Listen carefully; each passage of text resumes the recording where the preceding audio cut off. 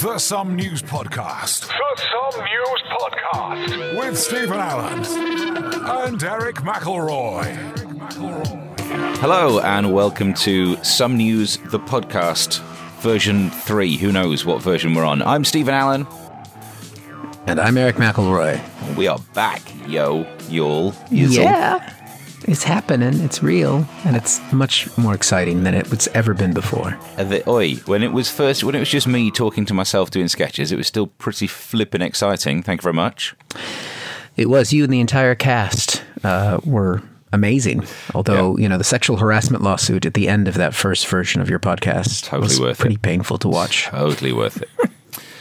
So yes, welcome along to Some News. We'll be looking at some of the news. As ever, there are some stories that we won't be doing jokes about. For example, the UK felt sorry for the people of Cockermouth. Oh, the suffering. Oh, the trouble. And on top of that, they got flooded again.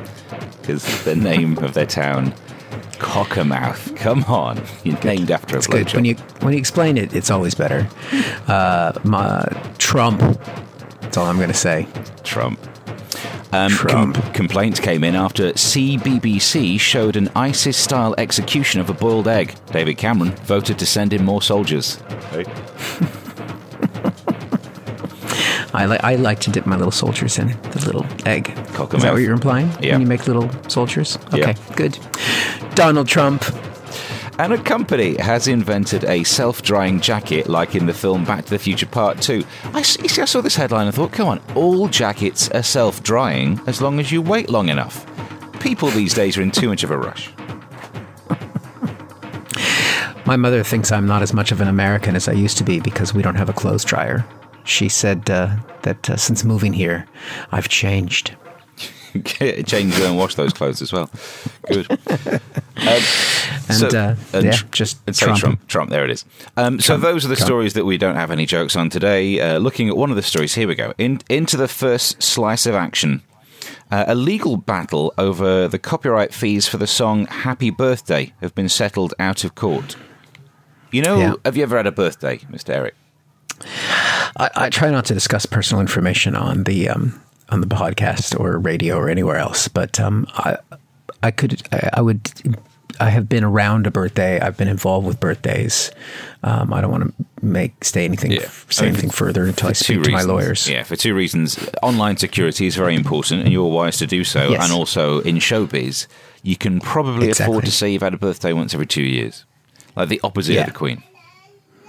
Yeah, it's like a negative leap year effect. Yes. The more successful you get, the younger you get. Maybe that's why there's so many pedophiles in light entertainment. So, the actual song, Warner Chappell Music made millions by enforcing copyright to the famous, and I was about to sing it, but I realised that would be foolish, because we don't want to have to start paying copyright money on this podcast early doors. Yeah, not straight away, no. Yeah, we all know the song. What we should do, like in a TV show when they need something that's similar to something that's copyrighted, but they have a different tune, a slightly different tune. We should probably do this. We should create a kind of happy birthday to you, happy birthday to you, happy birthday, dear whoever you are, happy birthday to you. Different enough, and also hideous in what I just did there. But yeah, I mean, the good thing is if I sing anything, it's not in tune. So that's why I'm always safe from any sort of, repercussions on that end. But I mean, I don't understand how you would enforce this. How about is there someone out there working for Chappell Music paying attention to if any invites go out on Facebook to someone's 90th, and then they turn up and go, oh, yeah, you used our song. Where's my 3 pence in PRS? How do they get... Well, I mean, I've rightfully been to a number of children's birthday parties over the last few years because I have children. It's not like you, where you just go there and linger for some strange reason. I just tell them how bleak their future is. I just turn up and pretend that I'm them from the future. Hi, Timmy. I'm you from the future. You're going to kill someone. It's nothing like somebody heckling a 5-year-old's birthday party. Only way they'll learn. Hey, you little shit. Live it up now, big boy, because there's no cake where you're going.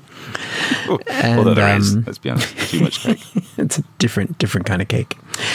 But yeah, there is generally somebody at most function rooms that's there that represents the venue and monitors the number of times you sing happy birthday. That's standard. Well, that explains it. Spies in our birthday. It's a cash cow. Yeah. Apparently, a federal judge ruled earlier this year that they could no longer charge this copyright money. A group of artists and filmmakers wanted to recover the charges that they'd paid over the years, and now they've settled it out of court. So, I don't know what this means legally, because I am not a trained lawyer. I think that means we can go back to singing Happy Birthday without fear of prosecution. Maybe. I think that's what that means. I mean, it does kind of feel like they were taking the piss a little bit. I mean, it's a ubiquitous song. It's everywhere. Yeah. How could you charge for that? And the two sisters that wrote it are dead. Yeah, it's so long ago. Mildred Hill and Patty Hill.